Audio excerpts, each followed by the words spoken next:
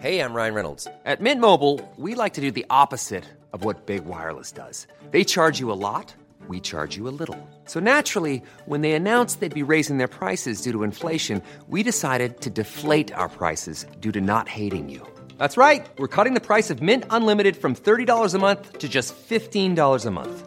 Give it a try at mintmobile.com/switch. $45 up front for 3 months plus taxes and fees. Promo rate for new customers for limited time. Unlimited more than 40 gigabytes per month. Slows full terms at mintmobile.com. I'm Sandra, and I'm just the professional your small business was looking for. But you didn't hire me because you didn't use LinkedIn Jobs. LinkedIn has professionals you can't find anywhere else, including those who aren't actively looking for a new job, but might be open to the perfect role, like me. In a given month, over 70% of LinkedIn users don't visit other leading job sites. So if you're not looking on LinkedIn, you'll miss out on great candidates like Sandra. Start hiring professionals like a professional. Post your free job on linkedin.com/people today.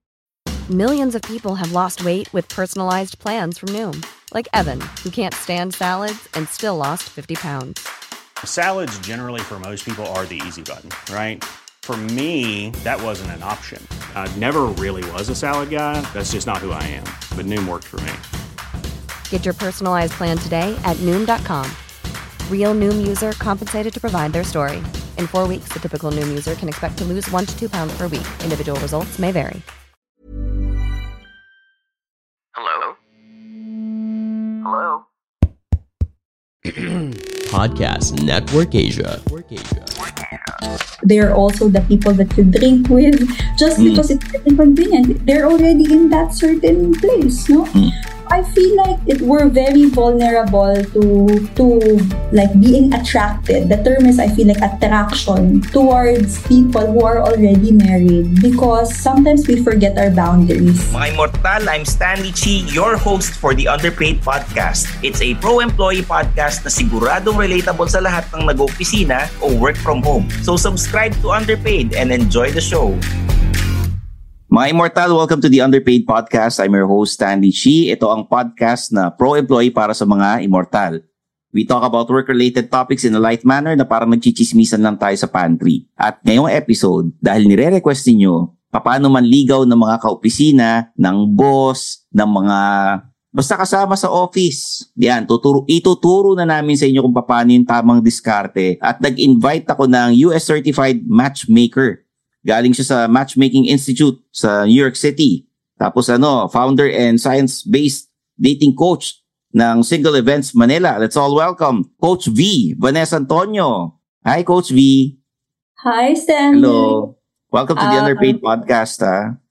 Yes, good morning, good evening, and good afternoon sa lahat ng mga nanonood at nakikinig sa iyong podcast. Yung mga Immortal, nako, I'm sure napapanood ka nila sa sa online ng ABS kasi ikaw yung dating coach nila sa FYI ba 'yon? Na Channel. FYI channel 'yon. Alam ko naman marami kayong yung naging magjowa, marami naging magjowa dahil sa iyo.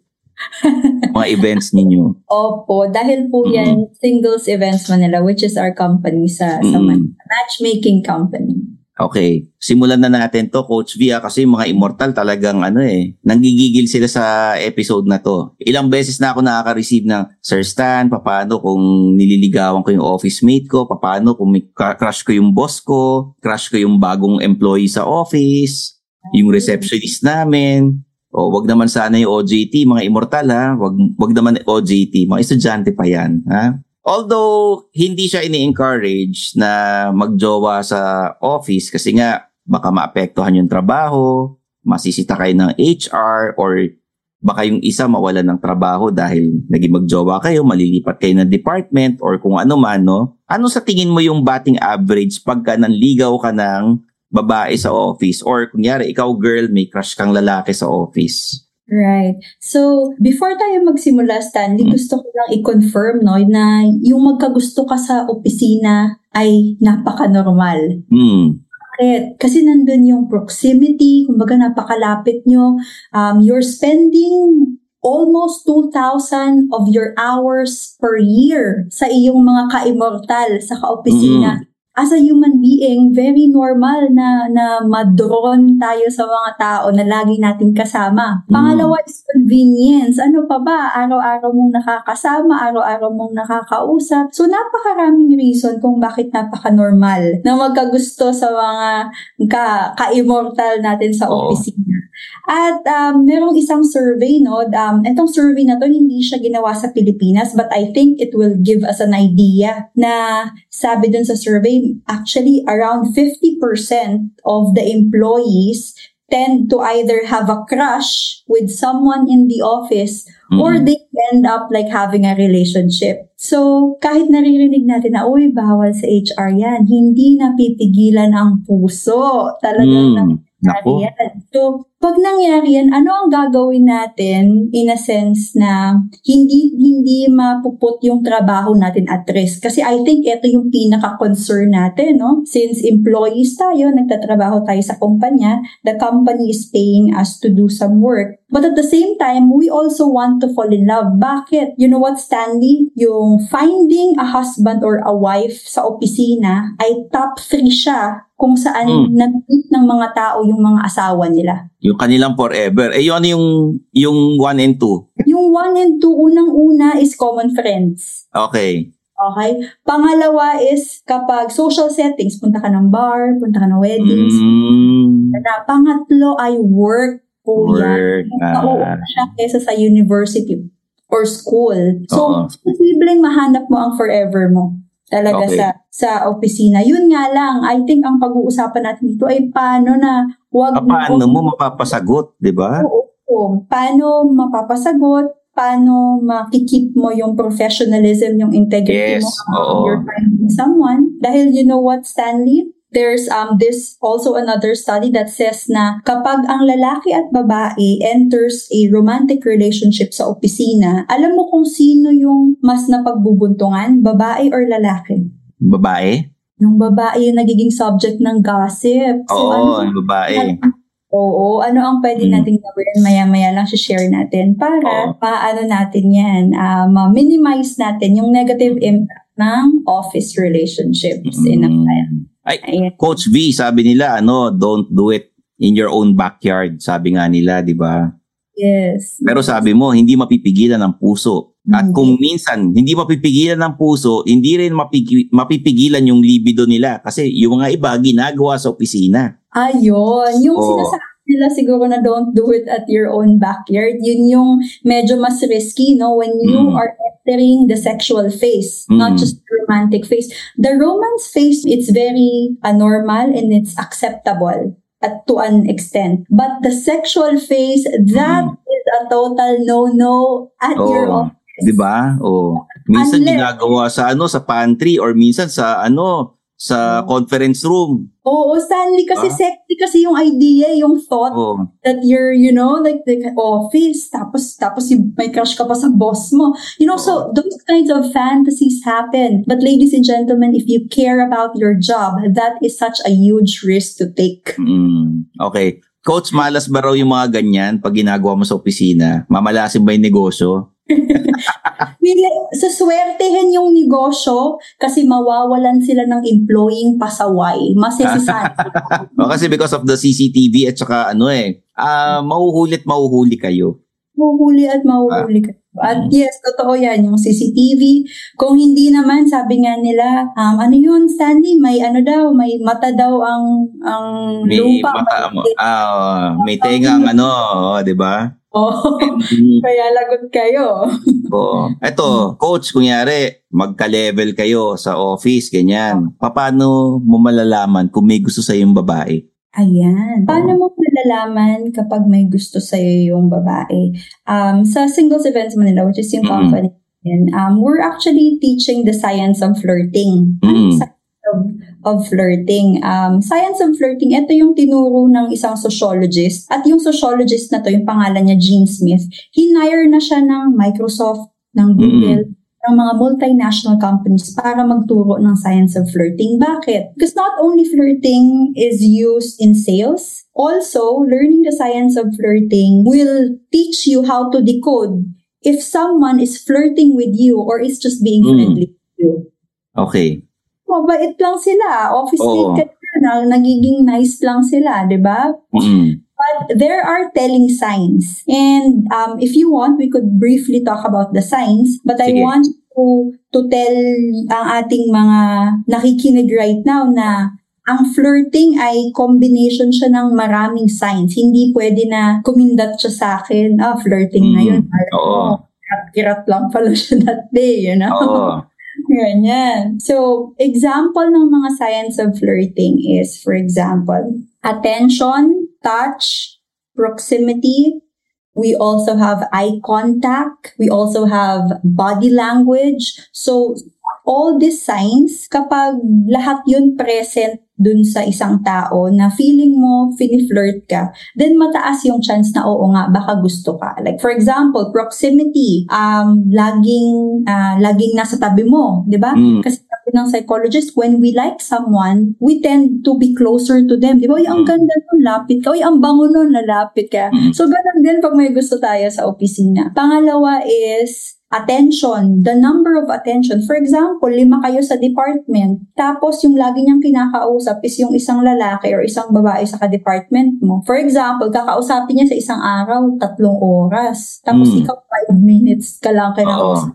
Kasi isipin mo, hindi, ako yung mas gusto niyan. Hindi. Titingnan natin yung number of attention, number of hours time actually devoting talking to you. Because meron pa yan yung after office hours, mag-uusap kayo na hindi natin nalalaman. Na hindi natin, yung mga after office drinks and sabi nila kasi kung nasan ang interest, nandun ang attention. So, kapag hindi ikaw yung inaaya, lumabas after office, baka hindi ikaw yung gusto, baka yung isang So, kapag walang imbitasyon, walang interest.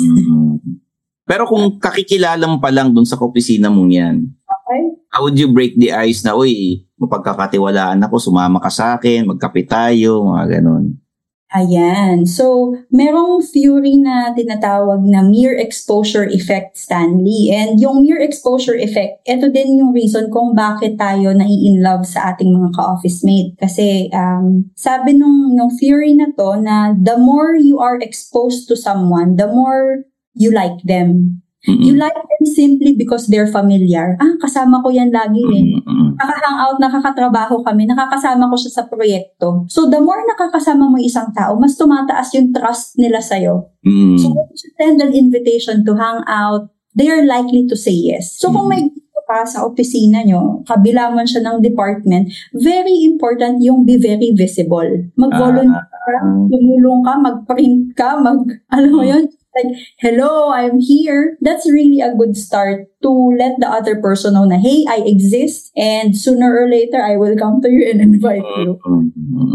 So, yung mga, yung mga pa-heart react sa Instagram, yung mga pa-comment ka, nakakaano ba yan? Nakakatulong yan pagka kanyari kinakausap mo yung bawat post niya, pag nagandahan ka, magko-comment ka, may heart react pa yan. Tapos yung sa stories, either yung icon na yung pumapalakpak or yung may heart, ganyan, or smiling. Nakatulong ba yan?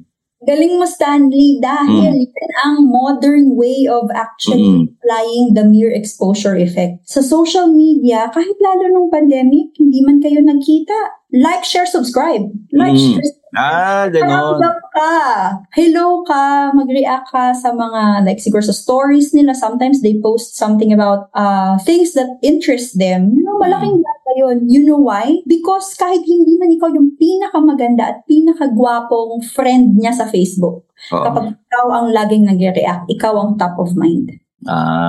Hindi ba iisipin niya na parang stalker naman to? Lagi, lahat ng story ko, nakikita niya, nagko-comment palagi, nag-heart. Diba?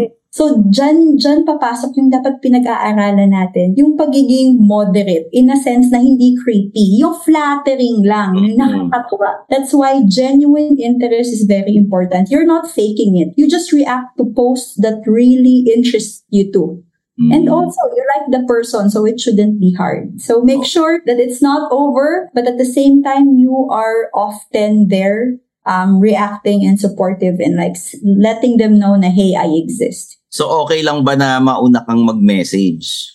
Kunyari, di ba nauso yung NGL, not gonna lie, na magtatanong ka ng question or yung mga sa Instagram na ask me a question, ganyan. Okay lang yung mga ganun, mauna ka. Oo. So, yung mga ganito, ito yung mga acceptable ways na mauna. Kasi kung iisipin natin, hindi naman siya ganun ka-big deal. Hindi mo naman siya inaya na magsogo o mag-hotel. Di ba? Nag-react ka lang na o kaya mauuna ka. It's just that as a human being, you are interested. Sabi nga nila, the way to be interesting is to be interested. So, ang tao kasi ganun, Stanley. Pag naramdaman kong interesado ka sa akin, mako-curious ako, bakit kaya siya interesado sa akin? So, you occupy my mental space and napapaisip na rin ako about you. So, yun yung parang mga mental hacks na pwede natin gamitin once we like someone. And these are actually based on science. Pero kung hindi ka niya type, hindi ka niya papansinin, di ba?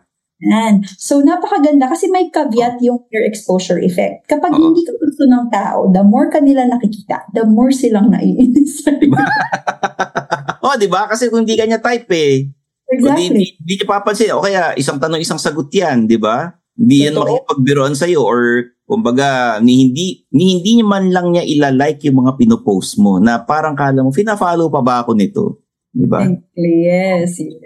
Unless may mga tao naman kasi na growing up na narinig nila at natutunan nila na okay magpa-hard to get. To the point na super hard to get sila. Hindi na alam ng taong gusto nila na tao pala sila, na nandyan pala sila.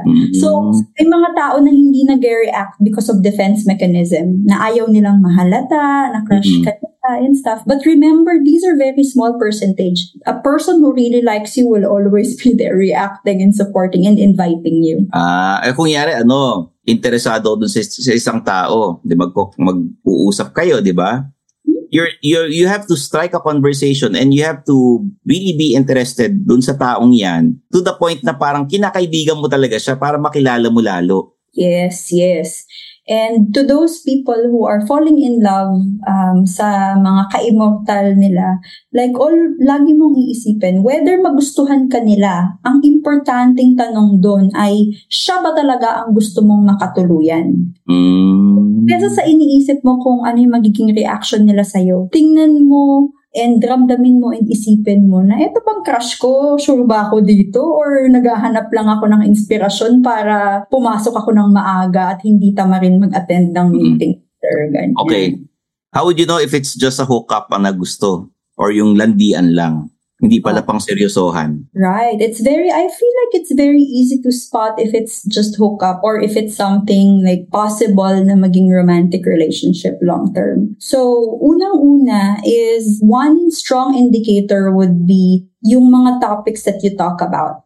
So, flirting and teasing is very normal because it's dating. It does not mean that you flirt and you tease around that your person only wants sex. Possible na talagang they're just really playful, both for men and women. But I think it crosses the border kung wala na kayong ibang pinag-uusapan, kung hindi mga sexy stuff. Nawawala yung parang family, friends, career, problems, happiness. So it's really the quality of the conversation that you have and at the same time, the places that you go to. Do you just spend time in a place na kayo lang? Or does he or she invite you to go hiking, somewhere outdoor, somewhere experience a party, experience like a festival? Hindi lang yung parang, inom tayo and chill, di ba? So look at the quality, the type of things that you talk about. Second is there variety in the activities that you do? So that could also be like one of the many indicators that it could be long-term or short-term.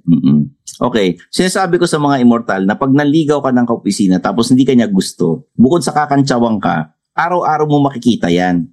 Di ba? So, is it advisable na manligaw ng kaopisina para sa'yo, coach? Or kung pakiramdam mo wala kang pag-asa, huwag mo na ituloy? Yung nabanggit ko kanina, na kapag tinignan natin yung statistics, nangyayari talaga nakakahanap ka talaga ng the one sa opisina. Posible yun. Pero ako naman, personally, kung importante sa'yo yung career mo, meron kasi tayong tinatawag na compartmentalizing. So, masarap i-compartmentalize yung career mo sa love life mo kapag magkasama sila sa isang physical na lugar. Ang mangyayari niyan, especially for women, not to say na hindi emotional yung men are also emotional, but women feels the emotions more intense than men. Imagine mo, kapag na-reject ka or nag-away kayo, naging kayo, maraming naganap, gano'ng ka-importante sa'yo ang career mo? So, if you're the type of person na, you know what, I have to make a living, I have a family to support, siguro, out of respect to myself and my career, I'll put yung office as out of dating zone. Pag na-in-love ako, okay, pero hindi ko sasadyain. Kasi pwede mo sadyain yun eh. Pwede ka maghanap ng inspiration in everything eh. Para mas lalo kang ganahan kasi masaya yun, may crush ka sa office. But just remember, kung kaya mo siyang ihiwalay. Pero kung hindi, good luck. Pagdaanan mo, pag successful, congratulations. Kung hindi, lesson learned. Okay, kung lalaki ka, tapos crush mo yung boss mo na babae. Okay. May power play na magaganap dyan eh. Paano mo mapapaibig yung boss mo? Okay. So, kung boss mo yung superior na babae, tapos anong tawag? Empleyado ka. Empleyado ka niya. It's normal that it happens, but I'm telling you, looking at the figures, it happens, but it's unlikely that they will go for you for so many reasons. And if we start with parang yung evolutionary theory, usually yung babae, of course, like as a boss, they're gonna find someone also either at their level or someone higher than them. But there are also exceptions. Now, of course, hindi na tinitingnan yung ranking sa opisina. Love is love eh. You could fall in love. But ikaw naman as an employee, then you have to ask yourself, kaya mo ba yan? Usually, mga boss na ganyan, either they're super duper alpha or, like maybe their priority is the company more than anyone else because they have to run the business. They're on top of the chain eh. They have to think of everything. So, yun lang, parang think about not only the person as a romantic partner, but the person as a boss at pinaghalo mo yan. Kaya mo ba yung challenge? If you then go for it, you could try. The figures is not on your side, pero you could try kasi malay mo naman, ikaw pala yung hinahanap, yung traits pala na hinahanap ng boss tayo. So, go for it. Coach, may tanong lang ako, ba't napapanood ko palagi yung driver na nagkakagusto sa kanya yung boss niya na babae? Okay. Ang tanong, ilang taon? Yung napanood ko sa TV, halos parang magkasing edad ata eh. Pero yung driver, maganda abs, saka parang tisoy-tisoy, gano'n. Parang napanood mo na ba yung Bodyguard? Oo. Sexy kasi yung thought na yon na parang powerful woman falls in love with either the bodyguard or the employee. So I think it appeals to us because it's like a fantasy, very sexy. But when you look at it, when it really happens in real life, what are the chances? Still try. But the chances of that is like very, very slim. Either baka they go for you, tas meron silang like asawa talaga, tas kailangan ng medyo, I feel my energy again, my youth, everything. Then you become that boy toy. The question is, are you willing to be the boy toy? But again, not all the time. I'm just kumbaga, these are chances, these are possibilities that could happen. But if we're talking about technique, paano mo liligawan yung boss mo na babae, you're an employee, is to actually show your ability and capability that, hey, I could step up. I could take more roles than what I have right now. Because usually, you want to show to the person na I'm capable and I could take care of you and eventually maybe take care of the company too. Okay.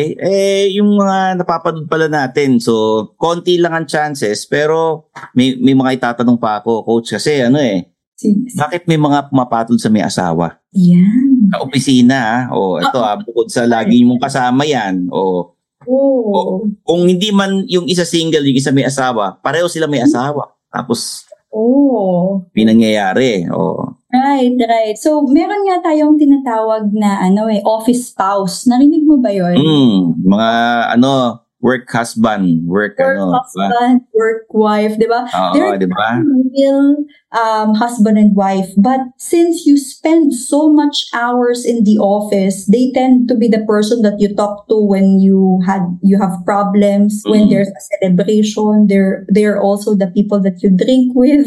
Just because it's inconvenient, they're already in that certain place, no? I feel like we're very vulnerable to like being attracted. The term is, I feel like, attraction towards people who are already married, because sometimes we forget our boundaries. Kasi super close na natin eh. When we become friends with them, when we are aware of our boundaries, alam natin na, uy, close lang kami. Pero pag nakalimutan mo yung boundaries, isipin mo na close kami, tapos pag pinabayaan mo yung sarili mo, it will slide to like sexual closeness or emotional closeness, and then you're expecting a relationship. So I feel like, so that you don't have yung, alam mo yun, yung batong ipupukpok sa ulo you're in the office, like you have to be aware na, uy, nadodrawn ako sa kanya. Maybe because familiarity. Sabi ni Coach V, according to the science of dating, you tend to fall in love just because they're familiar. Lagi silang nandyan. Convenience, because of proximity. So you're aware na, kumbaga, hindi ka nadadala ng puso at ng katawan mo. Nag-iisip ka din. That's why we have science of dating. Nag-iisip ka din na, hindi ko talaga gusto to. Nagkataon lang, feeling ko nai-inlove ako kasi na mere exposure effect ako. Ibig sabihin, kasama ko siya lagi. So, normal lang tong nararamdaman. Pero hindi ako in love. Okay. So, ang sikreto dyan, Coach, pag crush mo yung kaopisina mo, magpalipat ka sa department niya, pwede yun. Yes. So, mo nakikita. Yes, magandang strategy yan. Palipat ka sa department mo, o kaya, ganito, magkahiwalay man kayo ng department pero nasa isang malaking office kayo.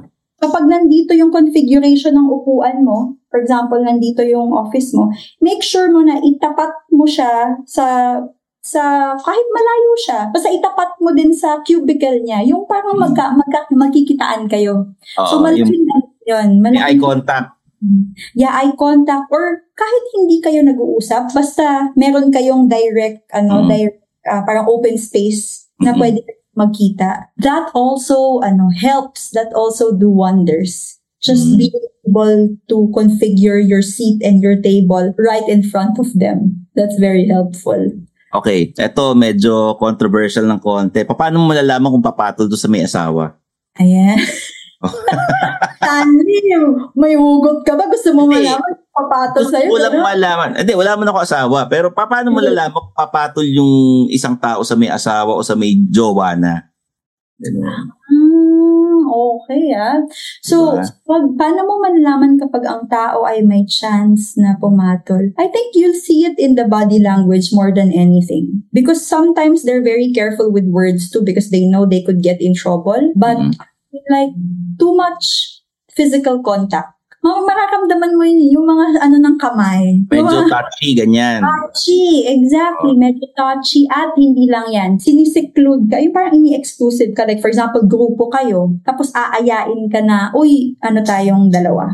Isa-separate ka. Punta tayo sa convenience store, bili tayo ng drinks doon or ng pagkain. Dito na lang muna tayo. O kaya, uy, after neto, alis pa tayo, punta pa tayo sa ganyan. I mean, pwede mo kasing gawin sa mga kaibigan yun eh. Pero kapag pag alam mong may asawa, tapos tinry mong ilayo sa grupo, nilalagay mo yung sarili mo, tsaka siya sa alanganin. You know what? When you look at sleeping together, especially for guys, sorry lang guys like I'm talking to women so that they know, it does not mean that they are sleeping with you, that they're in love with you, or they like you. Based on what I read, not all, but a lot of men, many men would actually just sleep with anyone because there's a possibility. The bar is really low when it comes to sleeping around because walang mawawala sa kanila in general eh. But women, you are in so much risk because you have the chance of being pregnant.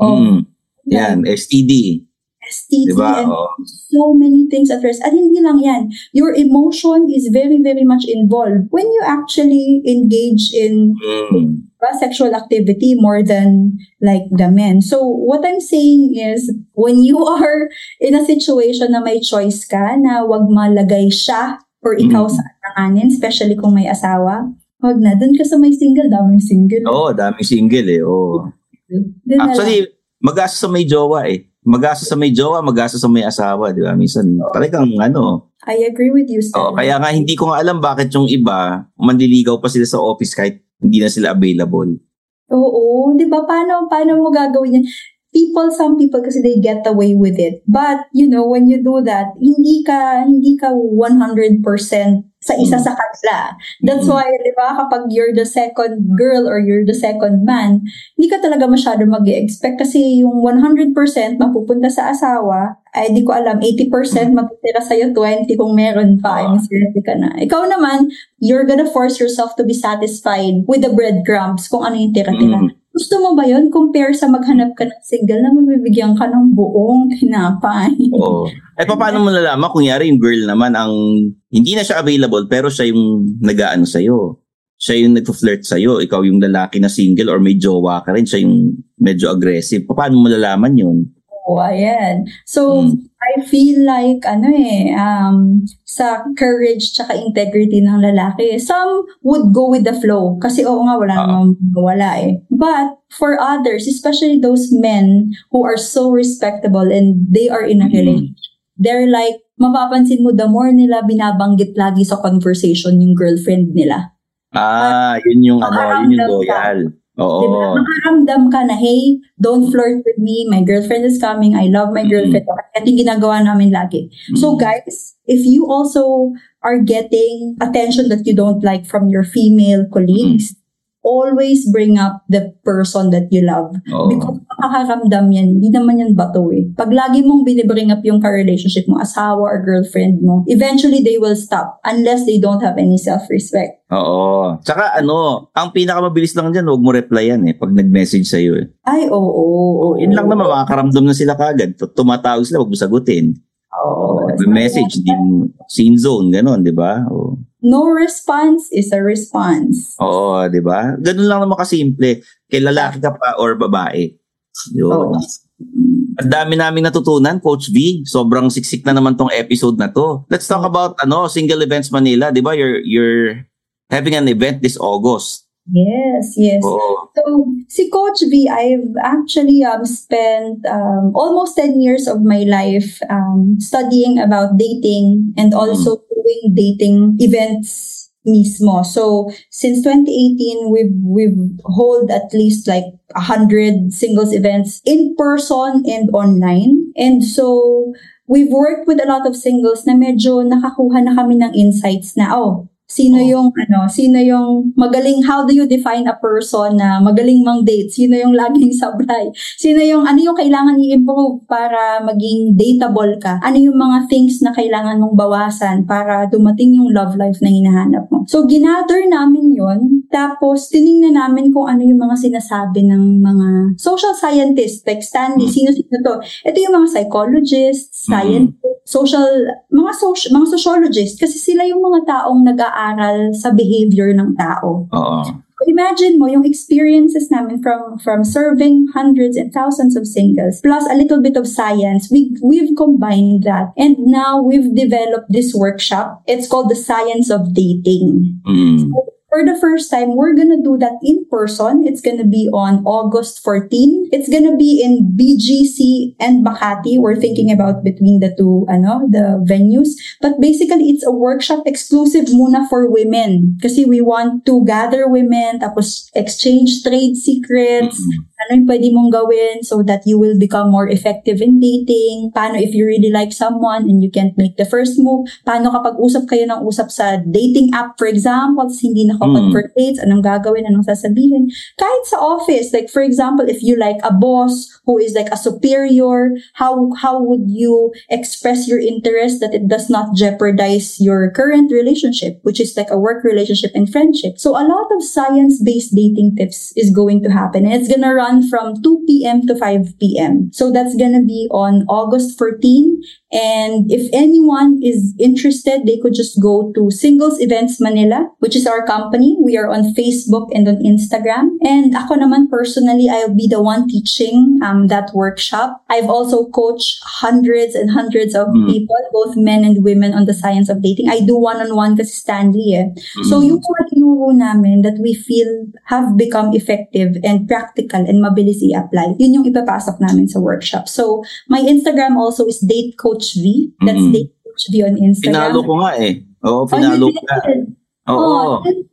Thank you. So you could message me there or contact Singles Events Manila to join this workshop. I feel like it's really gonna be helpful in a sense na we're not taking advices from our friends, family, and like yung mga hearsay. We're gonna take the advice from science so that you will have a higher chance of meeting your dating goals. Kahit ano man yan. Magkano to, Coach? Ayan. So, the regular price of the workshop is actually 8,000 pesos. That's $100.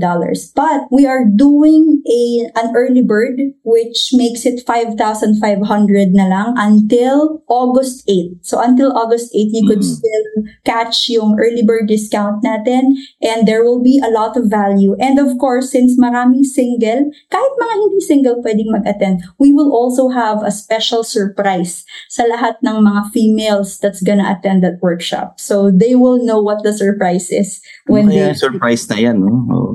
Pero pang girls lang to, Tapos Sunday ito. Yes, pang girls muna siya. It's a Sunday because we're trying to build a community wherein mag-exchange kayo ng mga dating tips and parang kang nag-Sunday market. But also, Stanley, the men will also have their own separate science of dating workshop. Ito naman yung parang, di ba, ibang usapan naman kasi kapag mga lalaki and you get to learn from other men also, and that's coming up. So, in Singles Events Manila, we will soon announce the date of that workshop. So, pagka nag-attend ka rito, maging expert ka na at mahanap mo talaga yung forever mo. Yung batting average mo tataas yan. Correct. Ayan, tama yan. Oo. Plus, hindi lang yan. You will actually know what matters sa opposite gender. Kasi baka feeling mo, catch ka. Pero kung ano yung asset mo, is hindi naman yun yung importante para sa opposite gender pag naghahanap sila ng partner. So, ano ang importante para sa opposite gender? Pag-uusapan natin yan sa workshop. Ayan. Maraming salamat, Coach V. As in, yung mga immortal malamang humingi ng part 2 rito. Sana maulit ang guesting ninyo. Pero Coach V, may question ako, na-intriga lang ako. May mga lumalabas na mga dati na uso yung mga pick-up artist. Ano masasabi mo sa mga ganyan? Okay. So, sa pick-up artist naman, I kind of recognize that they're using parang strategies to quickly connect with people. What I don't feel very happy about is the intention. Most of many of the ones that I've heard is they're using it to sleep with the person immediately. Kapag ang intention ay hindi pag-asawa or long-term relationship, doon ako medyo parang, kung sleeping around lang naman yung gusto mo, magbayad ka na lang. Huwag ka na mag-aral ng pagkatagal-tagal. Para lang makuha mo to, di ba? If the art that they're also doing is being put in good intention, like, sige, gagamitin ko yung strategy na yun para I will feel connected and she will feel connected with me so that we can both open up and we could have friendship and relationship in the future, that's okay. But if the intention is to cut corners, shortcut, pangmadalian, then I don't feel that we're making a lot of difference when it comes to, marriages and relationships in general. Oo, kasi dati may na-issue yung mga ganyan, yung mga pick-up artist, tapos na kumalat online. Siyempre, frowned upon talaga yung ginagawa nila kasi parang niyayabang nila tapos parang hindi ko alam kung meron pa silang group chat na pinapakita ito yung nangyari sa akin, ganyan. Parang more on kiss and tell masyado, ganyan. Correct. Kiss and tell, and not only that, it actually violates a woman's privacy and integrity, which is good. It's not a level playing field. But when you actually, for example, learn the science of dating, it's just like telling you how the women's brain work in a way na mas mararamdaman nila na, ay, naiintindihan niya ako. Hindi yung, ay, ginagawa niya yun kasi para sumama ako sa kanya. Ang mga girls ba, nagyayabangan din sila? Ang mga girls? So, the girls, I think based on what I've seen, when you say ang pinakayabang na ginagawa ng mga girls is I'm dating someone who's cute and gentleman. Uy, siya yung nanilibre sa amin ng friends ko. Ganyan. Hindi yung parang, uy, I slept with him. Walang ganon. More on parang, uy, di naman cute. Parang nai-excite yung girl sa thought na pwede ka nilang maging Prince Charming, maging husband in the future. And that you're a good catch. Hindi yung parang, tinan mo, I banged this man. Like, look at him. No. Parang pagbaliktad, iba no? Pag lalaki, usually yun yung nagkikiss and tell Ang girls, hindi sila masyadong nagkukwento talaga Yes. But also because of the feedback ng society. Just imagine a girl in the world that, my body count is so high. Just imagine kung paano siya madidiscriminate compared to a man telling him, I slept with 100 girls. That's okay. Magpapacoach pa sa'yo yung ibang guys. So, medyo may ganon. So, we understand that. But also, when you look at the women's brain, it's not just their thing. They're a small, merong naman figure na parang na mga babae na maybe they just want to sleep around. But ultimately, since biologically, some of them wants to have family and children, they are way pickier. According to science, they're way pickier than men when choosing a mate. So they're more careful as well. Okay. Ano yung mga kinaka-turn off ng mga babae? Ayan. So, number one, and a lot of, I feel like a lot of women would agree, yung mga sad boy. Yung mga pa-victim, ganon. Oo, pa-sad boy, pa-victim na kaya sabihin na, ano lang ako, parang, I'm just, yung term nyo, slap soil. Slap soil, parang hampas lupa, parang mahirap. Isa lang akong hampas lupa. Hindi ko na parang mga ganon, parang, Koya, huwag akong kausapin, manap ka na lang ng iba. Kasi women actually appreciates a man who parang meron kahit konting parang conducts himself nicely. May konting pride na like, I could take care of myself at hindi yung magpapabebe ako pa magpapaalaga sa'yo. Not to the point na super yabang naman, di ba? Wag naman yung super yabang. Kasi gusto ng babae yung capable ka, pero wag braggart. Oo, yun yung mga, bukod sa hindi maganda yung hygiene, yung nakaka-third off rin yan yung mga ganyan. Dating ang usapan, parang no-brainer na yun. Kung gusto mo magkaroon ng partner, what kind of partner would end up with you if you don't like do your hygiene very well? Ibig sabihin, tatanggapin mo din na yung partner na makakatuluyan mo is hindi din okay sa hygiene. So, ganun lang yun attracts like. So, if you're okay with that, then don't improve yourself. That's fine. Tsaka merong mga iba nagde-date, isang beses lang, tapos di na nauulit. Kasi malamang na turn off sila dun sa lalaki or sa babae, di ba? Yan. So, I feel like when my mom says anak, life is an experiment, I feel like, you know what? My mom has a point. Because by the end of the day, when there are things that we do and we're not getting the results that we want, if we keep on doing the same strategy, wala talaga. Hindi natin makukuha yung gusto natin. So, pag napansin mo sa dating life mo, ulit-ulit, laging hindi ako nagkakaroon ng second date. Either laging binablock ako, either laging, alam mo yun, yung parang sinasabi interested, tapos hindi naman. Baka meron pang mga other options na pwede nating matry para makakuha tayo ng ibang results sa buhay. Or baka talagang hindi yan ang para sa'yo. Kasi minsan kaya sila nagtatago or hindi ka na nire-replyan, they're rejecting you in a nice way na Kaya dapat makaramdam din yung mga ibang immortal di ba? Yes, that's true. At sa mga immortal na parang na sumasakit yung dibdib nila kasi nag-ghost naman ako, isipin mo na lang, yun nga, katulad ng sinabi mo, Stanley, it's also a way of just filtering. God and the universe is already filtering them for you. You don't have the filtering. Sila na mismo yung nawala. Ibig sabihin, hindi ka para sa isa't isa. Move on, and there's 8 billion people in the world. You have so many options. Tapos pagkaka-opisina mo, yung nambasted sa'yo, pwede mo namang i-deny. Hindi, joke lang. Pero walang hindi ko naman niligawan friendly lang talaga ako, ganyan.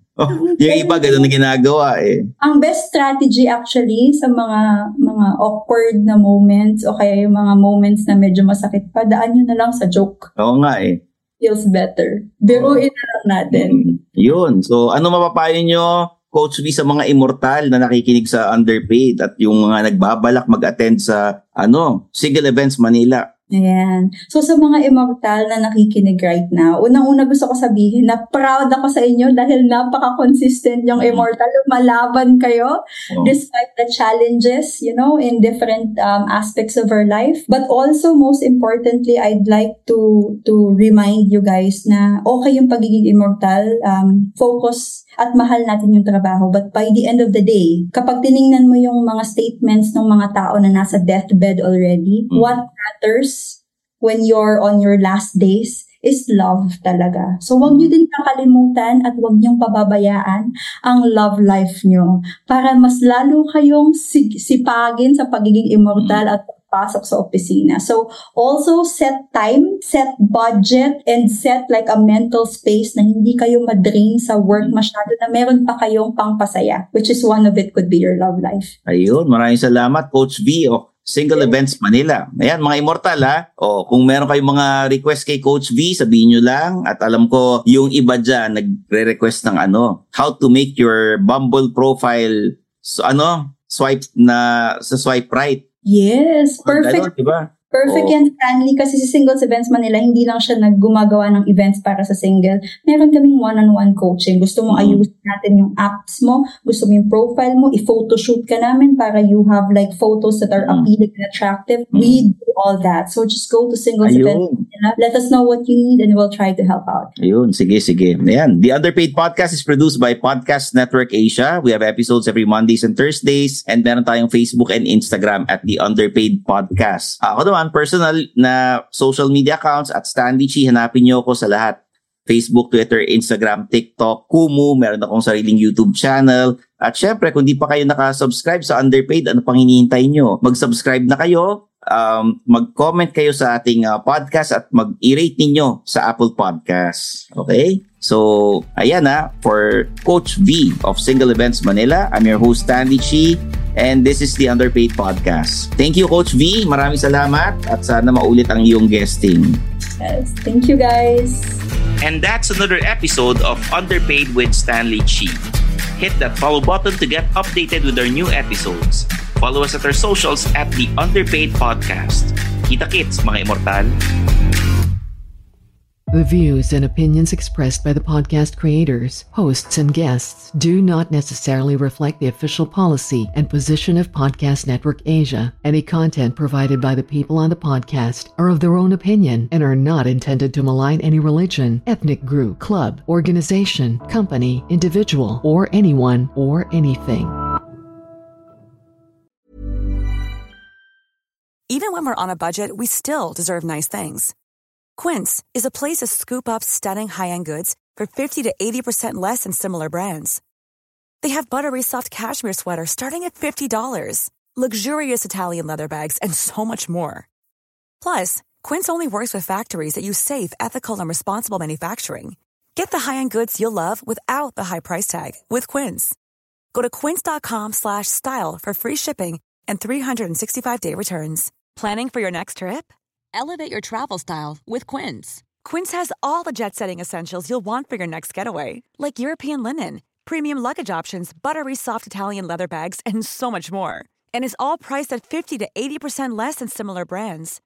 Plus, Quince only works with factories that use safe and ethical manufacturing practices. Pack your bags with high-quality essentials you'll be wearing for vacations to come with Quince. Go to quince.com/pack for free shipping and 365-day returns.